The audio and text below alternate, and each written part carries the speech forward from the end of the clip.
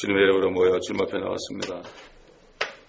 아버지, 우리를 구원하시고 그리스도의 형상을 닮을 때까지 아버지의 주님의 피로 또 말씀으로 성령의 임재하심을 통하여 깨닫게 하신 주님, 아버지, 이 아침에도 저희가 주님의 음성을 들으며 주님의 음성 가운데 있는 그 말씀을 깨닫고 왜 말씀을 이렇게 하시는지 저희가 깨닫는 은혜가 있게 하여 주옵소서.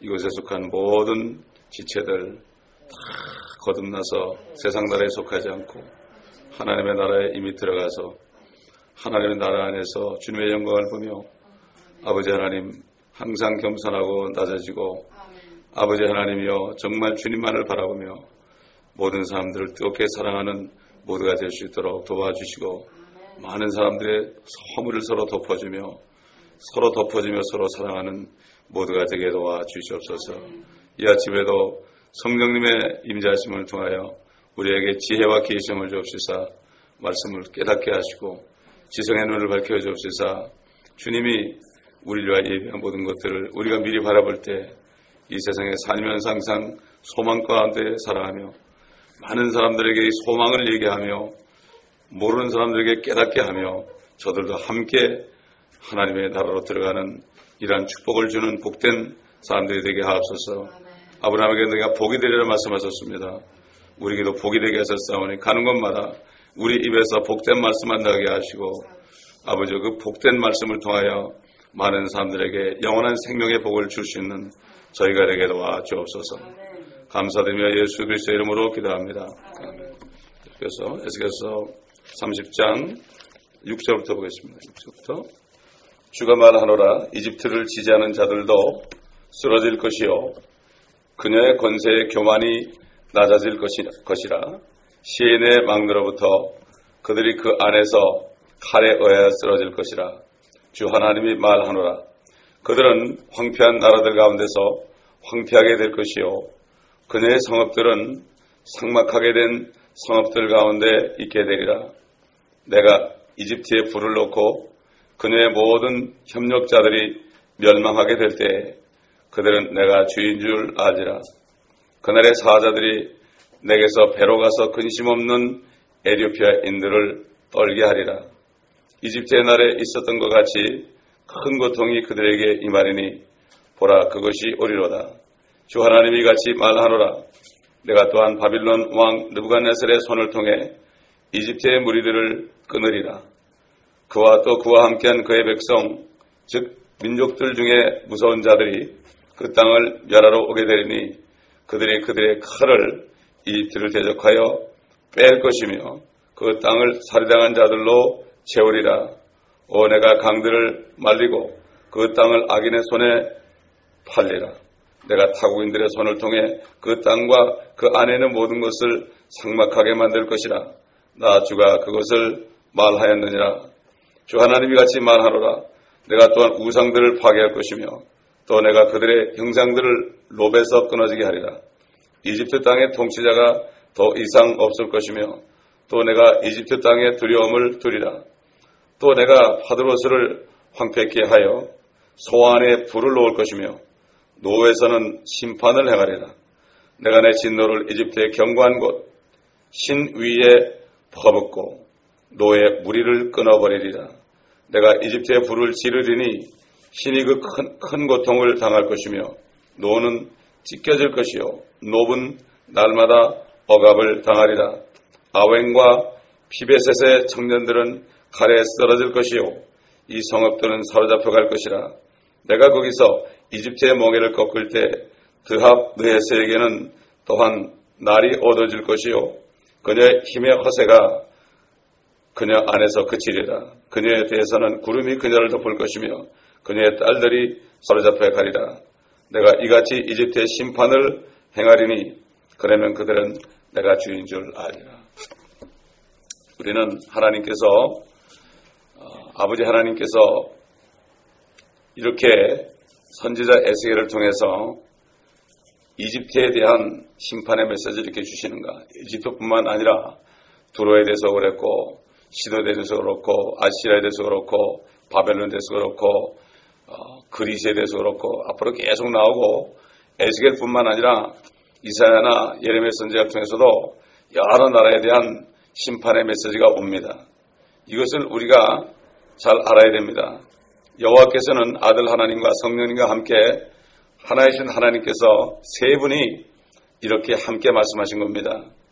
그렇기 때문에 왜 그런가 하면은 이 사람들이 태어나서 사는데 이집트나 바벨론이나 미국이나 뭐든 이렇게 참 사람들이 볼 때 야, 참 멋진 나라다, 문명이 굉장하다, 이런 나라에 살기 때문에 이들이 사단이 이 땅을 통치하는 것을 알지 못하고 있습니다. 깨닫지 못하고 있습니다. 그저 먹고 살 거 있으면은 괜찮은 줄 알고 미국만 해도 햄버거 먹고 코카콜라 먹으면은 그저 배 두드리면서 그냥 스포츠 감상하면서 지옥으로 가는지도 모르고 이렇게 살기 때문에 하나님께서는 이러한 메시지를 줬습니다.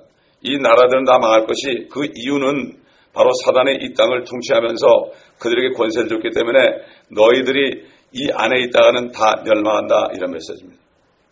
그리고 나서 함께 이 말씀을 주셨던 독생자 예수님께서, 말씀이신 주님께서 이 땅에 오셔서 그 로마에 속한, 결국 로마의 아바는 바리새인인 니고데모가 밤에 찾아왔을 때 사람이 거듭나지 않으면 하나님의 왕국을 보지 못하리라, 사람이 물과 성령으로 나지 아니하면 하나님의 왕국에 들어가지 못하리라, 왜 이렇게 얘기했을까요?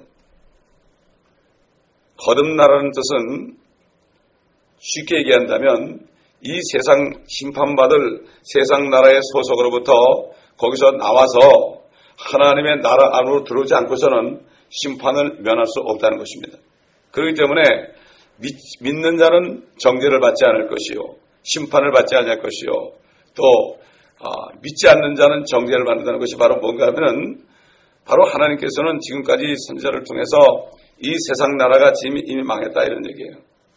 그리고 주님이 그렇게 거듭나라 그렇게 얘기하시고 가신 다음에 주님이 가시기 전에 그랬죠. 내가 가면 진리의 영이 너에게 올 것이다. 위로자가 너에게 올 것인데 위로자가 오시면 죄에 대하여 의에 대하여 심판에 대해 세상을 책망한다. 심판에 대하여 하면 세상 통치자가 심판을 받느니라. 이렇게 말씀하신 거예요. 그래서 성령께서는 지금도 주님 대신에 오셔가지고 예수님의 이름으로 오셔가지고 지금도 계속 말씀 안에서 이 말씀의 메시지가 뭔가 하면은 모든 말씀이 세상은 심판받았으니까 회개하고 나오는 게 뭔가 하면은 그 세상에 있으면서도 내가 그게 괜찮은 줄 알고 있었던 것, 세상에 소속되어 있는다는 것은 예수를 믿지 않는다는 것은 바로 마귀를 따라간다는 거거든요. 그렇기 때문에 거기서 회개하는 겁니다. 이게 무슨 요만한 죄 진 거 그거 늘어나는 게 아니라 그거는 물론이고 내가 모르고 마귀를 따라갔습니다. 나는 몰랐어요. 보니까 내가 마귀를 따라갔습니다. 그렇게 하니까 결국 거기서 돌이키는 거예요. 근데 거듭나지 않은 사람들은 아직까지도 세상에 속해가지고 나라별로 스포츠 할 때 막 그냥 욕을 하고 서로 싸우고 그런 게 뭔가 하면은 아직도 자기들이 세상에 속해 있는 거예요. 거듭난 사람은 그게 상관이 없습니다. 누가 이기든 상관이 없습니다. 그렇기 때문에 그렇게 본다면은 정말 회개하고 거듭난 사람이 얼마나 되느냐? 거듭난 사람은 소속이 바뀌는 거예요. 한국이 어떻게 되고 미국이 어떻게 되는 게 상관이 없습니다.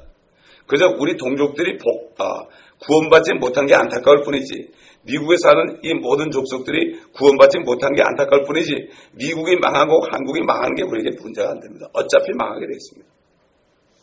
세상 임금의 심판을 받았다고 했거든요. 그렇기 때문에 책망한다는 것은 너희가 깨달아라, 이런 얘기예요. 깨달아라. 근데 불행하게도 많은 사람들이 세상에 속해 있으면서 교회에서 예배드리고 세상에 속해 있으면서 내가 하나님의 나라에 들어오는 것으로 착각하기 때문에 이게 보통 슬픈 얘기가 아니다, 이런 얘기야. 이거 모르는 사람들이 보면은 거듭나지 않은 사람들이 이 책을 읽으면 뭐 하나님이 그렇게 심판하느냐, 뭐가 그렇게 억하심 년을 심판하느냐. 하나님께서는 지난번에 얘기한 것처럼 두로를 할 때는 바벨론을 쓰고 또 이집트도 바벨론을 쓰고 나중에 바벨론을 멸망할 때는 메대가 일어나가지고 메대 나라가 일어나가지고요, 느부갓네살 왕 벨사살이 하나님의 성전에서 가지고 온 은기명을 가지고 막 술을 마시고 그렇게 할 때 하얀 손가락이 나타나지고 뭘 썼잖아요. 너는 이제 끝났다. 그때 다리오의 그 메대 나라의 다리오가 아주 칼로를 죽여버렸죠. 이렇게 하나님께서는 자신이 심판할 때 마귀에 속한 나라들을 사용해서 그래가지고 심판한다. 우리 여러 번 봤습니다. 여러 번 봤어요. 그렇기 때문에 이집트와 동조하는 자들, 지지하는 자들 쓰러진다. 여기 들어주는 지지하는 자들이 그 지지하는 나라들도 포함되지만 결국 이집트는 세상을 상징하죠. 그렇기 때문에 세상을 지지하는 사람들도 같이 쓰러질 것이다. 그래서 어제 봤죠. 그날은 이방인의 때가 되리라 그랬죠. 이방인들이라는 게 뭔가 하면은 유대인도 아니고 예수를 믿는 사람도 아니기 때문에 이 사람들은 다시 말해서 세상 마귀를 따라가는 사람이다. 이집트를 따라가는 사람이다. 아무리 내가 주여 주여 불러도 거듭나지 않은 사람은 세상을 따라가는 거죠.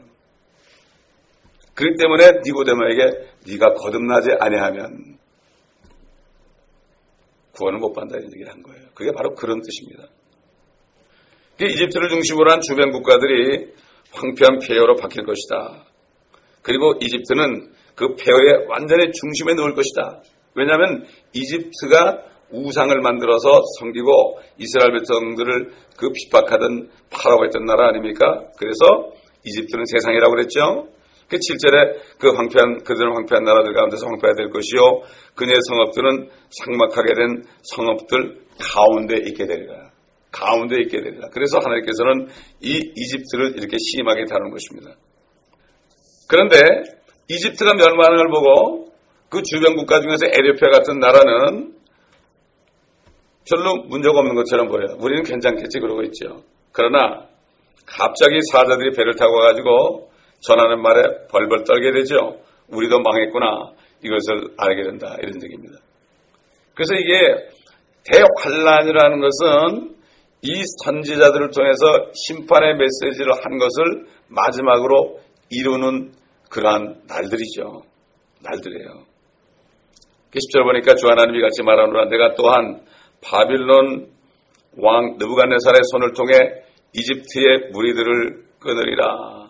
실질적으로 바벨론에서 이집트가 멸망을 했죠. 그러나 아직 완전히 멸망하지 않았지 않습니까? 이집트는 아직 있습니다. 그 얘기는 뭔가 하면은 언젠가 이제는 환란 때에 가면은 분명히 이런 일이 이루어질 것이다. 그러므로 너희들은 모든 민족 가운데서 나와서 하나님의 왕국으로 들어가라.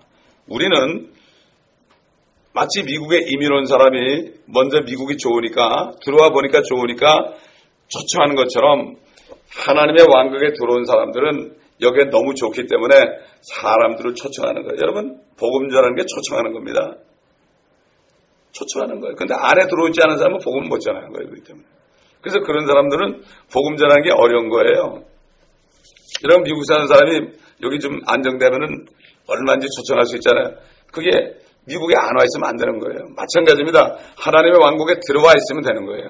들어와 있으면 거기서 하나님의 영광을 매일 보고 살아요. 그런데 하나님의 왕국에 들어온 사람들은 단 한 가지 근심이 있다면 다른 사람들이 못 들어온 것을 볼 때, 들어온 것처럼 생각하고 사는 사람들을 볼 때, 우리 자녀들을 볼 때, 나 믿어 이렇게 얘기할 때 안타까운 겁니다. 그게 바로 그거예요. 그래서 사도 바울은 교회들을 위해서 염려한 것이 자기 육신에 채웠다 그랬어요. 돌에 맞아 죽었다 살아나서 거기 들어갔다고 그랬죠. 그렇기 때문에 정말 주님 말씀하신 것처럼 많지가 않습니다. 왜냐하면 세상 신이 거듭나지 못하게 하거든요. 그리고 이 심판의 메시지를 듣지 못하게 합니다. 들어도 이게 무슨 소리하고 화를 내게 만듭니다. 그렇기 때문에 이게 바로 모든 것이 세상 통치자인 사단의 그러한 술쏘고 사단의 속임수다는 것을 우리가 다시 한번 확인해야 됩니다. 자, 11절 보니까 그와 함께한 그 백성 즉 문을 멸하러 오게 되리니 민족들의 무서운 자들 첫째는 바벨론입니다. 바벨론이 이집트를 무섭게 쳐버렸죠. 그러나 진짜 무서운 자들이 어디 있습니까? 앞으로 적그리스도의 연합군들입니다. 성경은 두 번 이루어진다고 그랬죠. 이 구약 성경 이 예언서는 두 번 이루어집니다. 그 당시에 이루어졌고 이루어지고 있습니다. 지금도 이집트가 지금 점점 멸망하고 있지 않습니까? 이루어지고 있고 마지막 멸망은 대환란 때 있다. 그래서 환란은 바로 심판의 날이다. 12절 보니까 내가 강들을 말린다고 그랬어요. 강들을 말린다. 우리 지난번에 배웠죠. 이집트 강, 이 강은 내 것이다. 내가 만들었다. 그래서 하나님이 심판한다고 했잖아요. 아선 댐을 만들어가지고 그럴 때 그 신전들이 다 물에 잠겼다고 그랬잖아요. 그거를 전부 또 그냥 들어다가 강 위에 올려놨잖아요. 그것을 미국이 돈을 내가지고 했다고 그랬죠. 그러니까 미국이나 그 나라나 똑같다는 걸 알 수 있어요. 그렇기 때문에 강을 말리는 것은 바로 뭔가 하면은, 이게 내 강이다. 나일강이 하나님께서 축복해줬죠. 왜 축복해줬겠습니까? 그래서 이스라엘 백성들이 말이죠. 거기 가가지고 살았잖아요. 430년 살았습니다.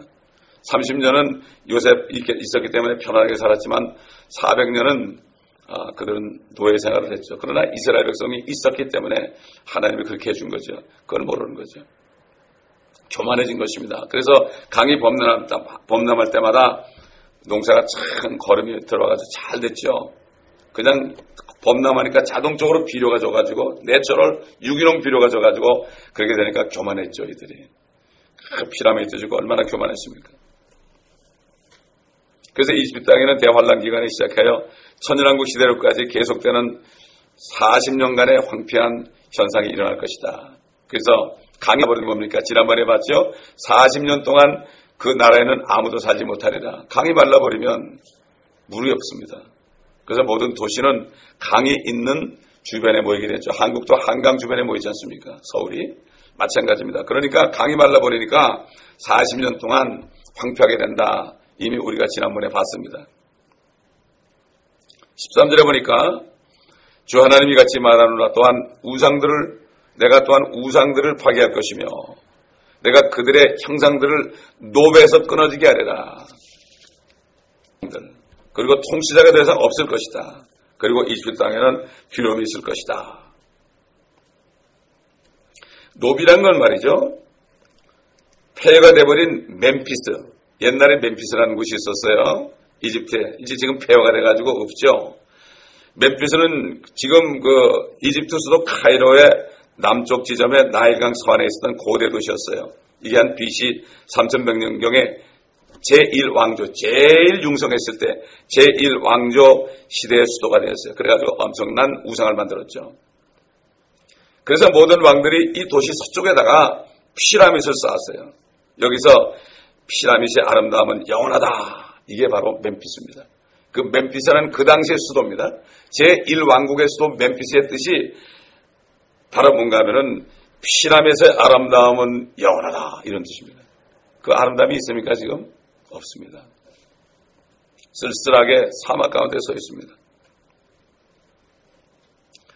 그래서 그 도시의 수호신의 이름이 이스라엘이에요. 하여튼 이집트처럼 신을 만든 나라가 없어요. 우상 많이 만든 나라 없어요. 바벨론도 마찬가지. 신전이 거기 세워졌습니다. 그리고 우리들이 귀환하더라도 지위가 낮은 왕국으로 될 수밖에 없다 하는 것을 알 수가 있고 이미 지위가 낮은 나라가 됐죠. 이제 왕은 없어졌지 않습니까? 왕은 없고 대통령이 됐었는데 이제는 모슬렘이 인계를 받게 됐습니다. 이제 가는 길이 뻔하죠. 그러니까 이제 에스겔서 이제 38장 나오면은 러시아를 포함해서 모든 족속들이 이스라엘 치러 오는데 어제 이스라엘 주대를 보니까 지금 러시아의 푸틴 대통령이 팔레스타인을 지지했습니다. 거기 갔습니다. 이게 뭡니까? 성경이 이루어지는 거예요. 그 지역에 있는 모든 사람들을 데리고 이스라엘 칠 거 아닙니까? 이런 걸 보게 되면은 정말 환란 날이 가까웠다. 이게 환란에 이루어지는 겁니다. 환란이 가까웠다는 것은 휴거가 가까웠다는 거 아닙니까? 이러기 때문에 말씀을 읽을 때 우리가 말씀과 세상 돌아가는 건 뉴스를 보면서 하나님의 말씀이 이루어진 걸 깨달아야 되는 거예요. 뉴스를 보면서 뭐 이렇대더라 저렇대더라 이런 사람은 아직 세상 사람이지 하나님의 사람이 아닙니다. 하나님의 사람은 기도한 것이 TV를 통해서 응답된 것을 보고 할렐루야 합니다. 이게 정말 하나님의 왕국에 사는 사람이에요. 하나님의 왕국에 살면서 세상을 바라보고 살아야 됩니다. 우리가. 이게 주 안에 있는 나에게 딴 근심 있으랴. 주님을 찬송하면서 할렐루야 할렐루야. 이렇게 된 사람은 말이죠. 어디 가든지 찬송하는 거예요. 거듭나니까 자기 직장 가면서 주 안에 있는 찬송하는 사람들이 막 도망가는 거예요. 그 성령의 임재가 있으니까. 이렇게 돼야만 여러분이 전도할 수 있는 거예요. 어디 갔는지 여러분이 갈 때 주님이 임재하니까 사람들이 나 당신만 보면 내 죄가 생각나 이 정도로 되게 되는 거예요. 당신 하나님의 사람이야? 이렇게 되는 거예요. 이럴 때 그들이 사단에 물러가고 범죄할 때 그들이 아멘하고 받는 겁니다. 그러니까 우리가 항상 회개하고 성령님이 임재할 수 있도록 항상 깨끗하고 어디 갈 때도 성령님 같이 가시죠. 이렇게 기도할 수 있어야 됩니다. 그러면 그때 성령이 나타나가지고 복음 전하지 우리 꼴 보고 아무도 예수 안 믿습니다. 절대 안 믿습니다. 성령이 우리를 쏴줄 때 그들이 우리를 안 보고 베드로가 갔을 때 고넬료가 주님이 같이 갔기 때문에 엎드려 자는 것처럼 마찬가지로 이게 이렇게 해야만 복음이 전파되는 겁니다.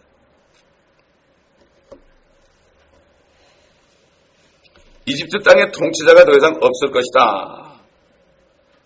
그러니까 이게 마지막에 심판받으면 이집트 없어진다. 그러므로 유일한 왕은 통치자 누가 됩니까? 우리 주 예수 그리스도가 될 것이다. 바로 이 얘기입니다. 뿐만 아니라 주님과 함께 내려온 휴거된 성도들만이 그리스도와 함께 이 땅을 다스린다. 왕이라는 건요, 다스리는 자들이요. 다스리는 자는 백성이 있어야 되잖아요. 하늘에 올랐는데 백성이 어디 있습니까?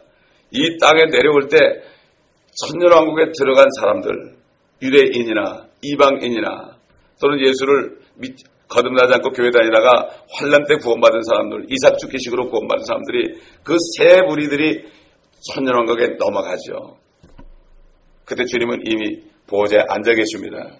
그럴 때 다스리는 자들은 주님과 내려온 멸류관 받은 사람들이 이 땅에서 통치하기 때문에 주님께서 땅끝까지 복음을 전하는 것은 땅끝까지 모든 나라들을 주님이 받았어요. 시편 2편에 내가 너에게 땅끝까지 모든 이 땅을 줄 것이다. 예수님께.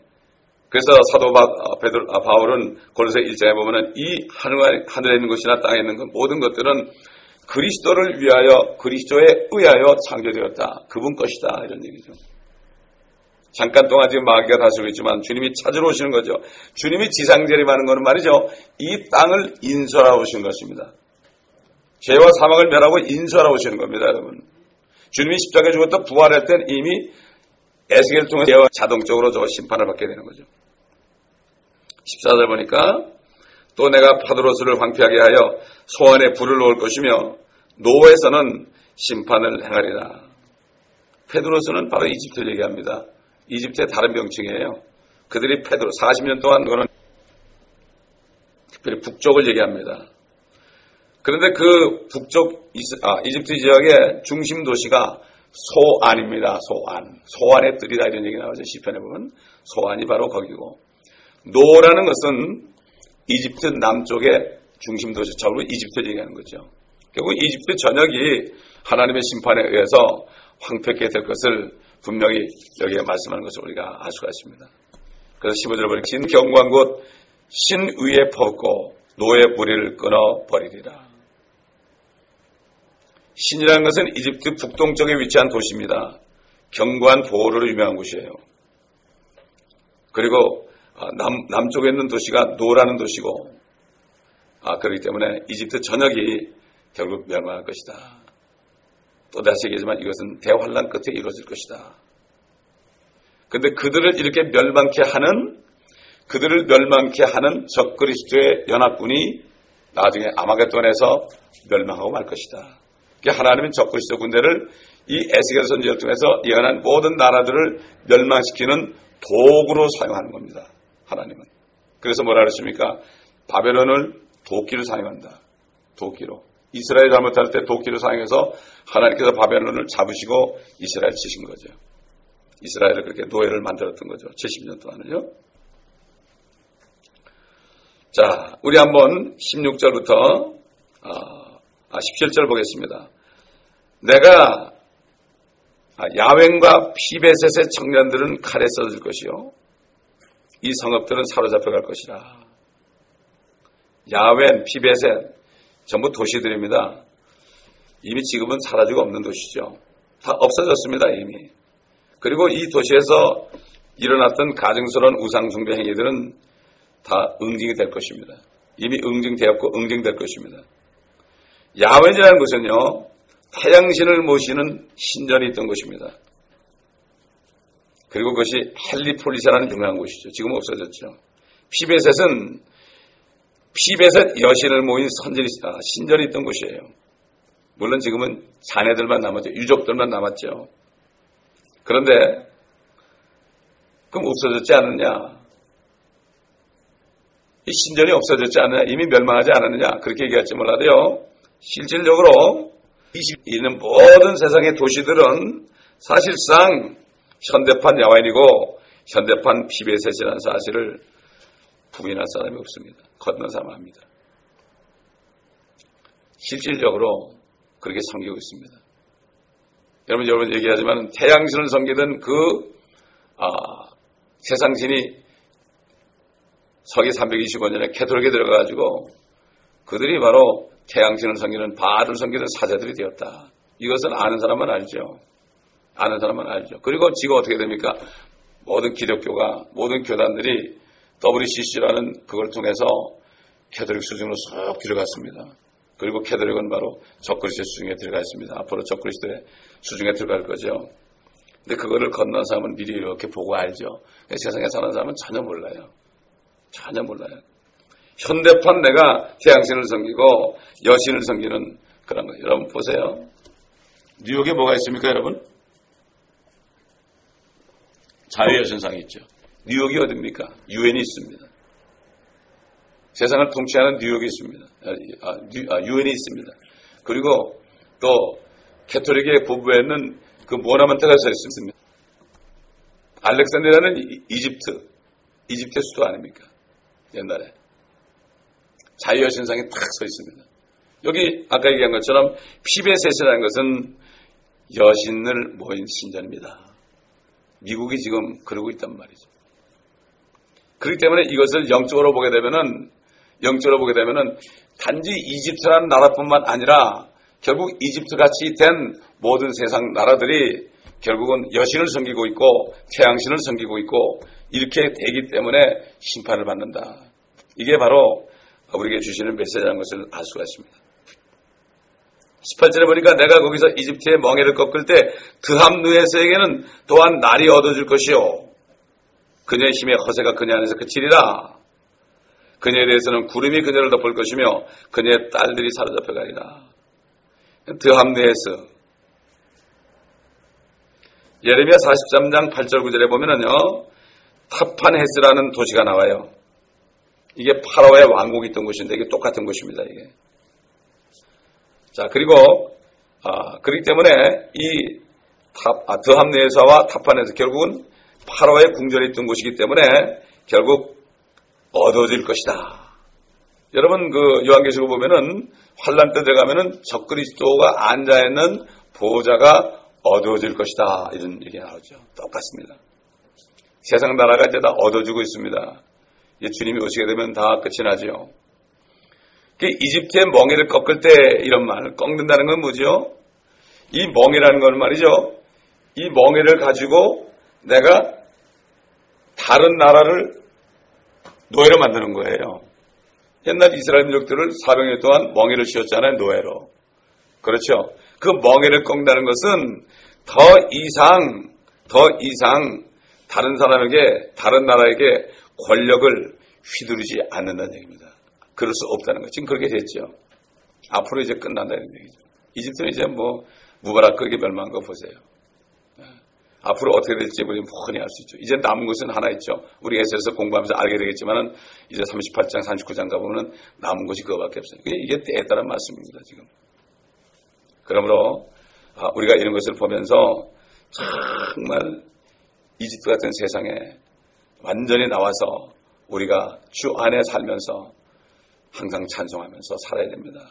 이게 우리의 삶입니다, 여러분. 그리고 많은 사람들을 인도해야 됩니다. 그리고 우리 교회 아직까지도 세상에 앉아있으면서도 그런 사람들 볼 때 정말 눈물포를 빌어야 되고 또 권면도 해야 됩니다.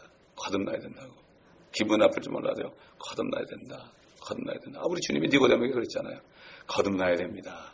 주님이 화내고 그랬겠습니까? 사람이 거듭나지 않으면 하나님의 왕국을 보지 못하느니라. 진실로 말하네. 자매님, 내가 정말 말하는데 거듭나야 돼요. 형제님, 거듭나야 돼요. 거듭나야 돼요. 그럼 지옥 가요. 그러면 안 돼. 교회 나오는 사람들한테. 그러니까 우리가 말을 잘해야 됩니다. 이 말을 제가 얘기하는데 정말 우리가 성도들에게 서로 얘기할 때 한 번 말하기 전에 한 7번만 생각합시다. 7번. 그래서 자문에 뭐라 그랬죠? 듣기는 속히 하고 말은 더디하라. 그랬습니다. 그렇기 때문에 우리는 조심해서 하나님의 자녀들을 정말 실족하지 않게 하고 시험 들지 않게 하고 그렇게 해야 됩니다. 기도하시겠습니다. 아버지 하나님 감사합니다. 오늘도 주님의 심판의 메시지를 볼 때 정말 세상에 들어볼 때는 하나님이 너무나도 무참한 분이다 이렇게 이야기할 수 있지만 6,000년 동안 사단과 더불어 세상 나라들이 또 세상에 사는 사람들이 하나님을 얼마나게 무참하게 짓밟았고 하나님을 자기들을 창조하신 하나님 저 하늘과 땅을 창조하시고 태양과 달도 창조하시고 모든 별들을 창조하셔서 이 땅에서 잘 살게 해준 예수님의 이름이 아버지 하나님 모욕을 받고 있는 이런 때에 우리가 살고 있습니다. 우리를 거듭나게 하신 주님 감사합니다. 아버지 하나님 정말로 이 세상 나라부터 다 나와야 되는데 유대인들도 나와야 되고 이방인들도 나와야 되고 또 교회 다니면서 거듭나지 않은 사람들도 나와야 되는데 너무나도 안타깝습니다. 주님 사도 바로 그런 심령을 가지고 주님의 일을 한 것으로 우리가 들었습니다. 아버지 우리가 정말 사도 바울의 심정으로 주님의 심정으로 이 아침에 기도할 때 우리 기도를 받아주십시고 제일 먼저는 이 교회에 있으면서 아직도 하나님의 나라 안에 들어오지 못한 사람들 주님 불쌍히 여겨 주시옵시고 어린 나이부터 노인에 이르기까지 모두가 다 거듭나서 수고의 대회에 참여할 뿐만 아니라 멸류관을 받아서 주님과 더불어 고생한 이 땅에서 통치하는 이러한 권세를 누리는 이 삶을 살 수 있도록 도와주시옵소서. 미국이나 한국이나 또 이스라엘이나 모든 나라를 바라며 우리가 기도하며 아버지 하나님 성령님 그들을 책망하시옵소서. 종들을 통해 책망하셔서 심판받을 세상에서 나오게 하여 주옵소서. 이런 기도를 우리가 드립니다. 우리의 기도를 받아주시고 주님 역사하여 주시옵소서. 우리 주여 한번 물어 기도합니다.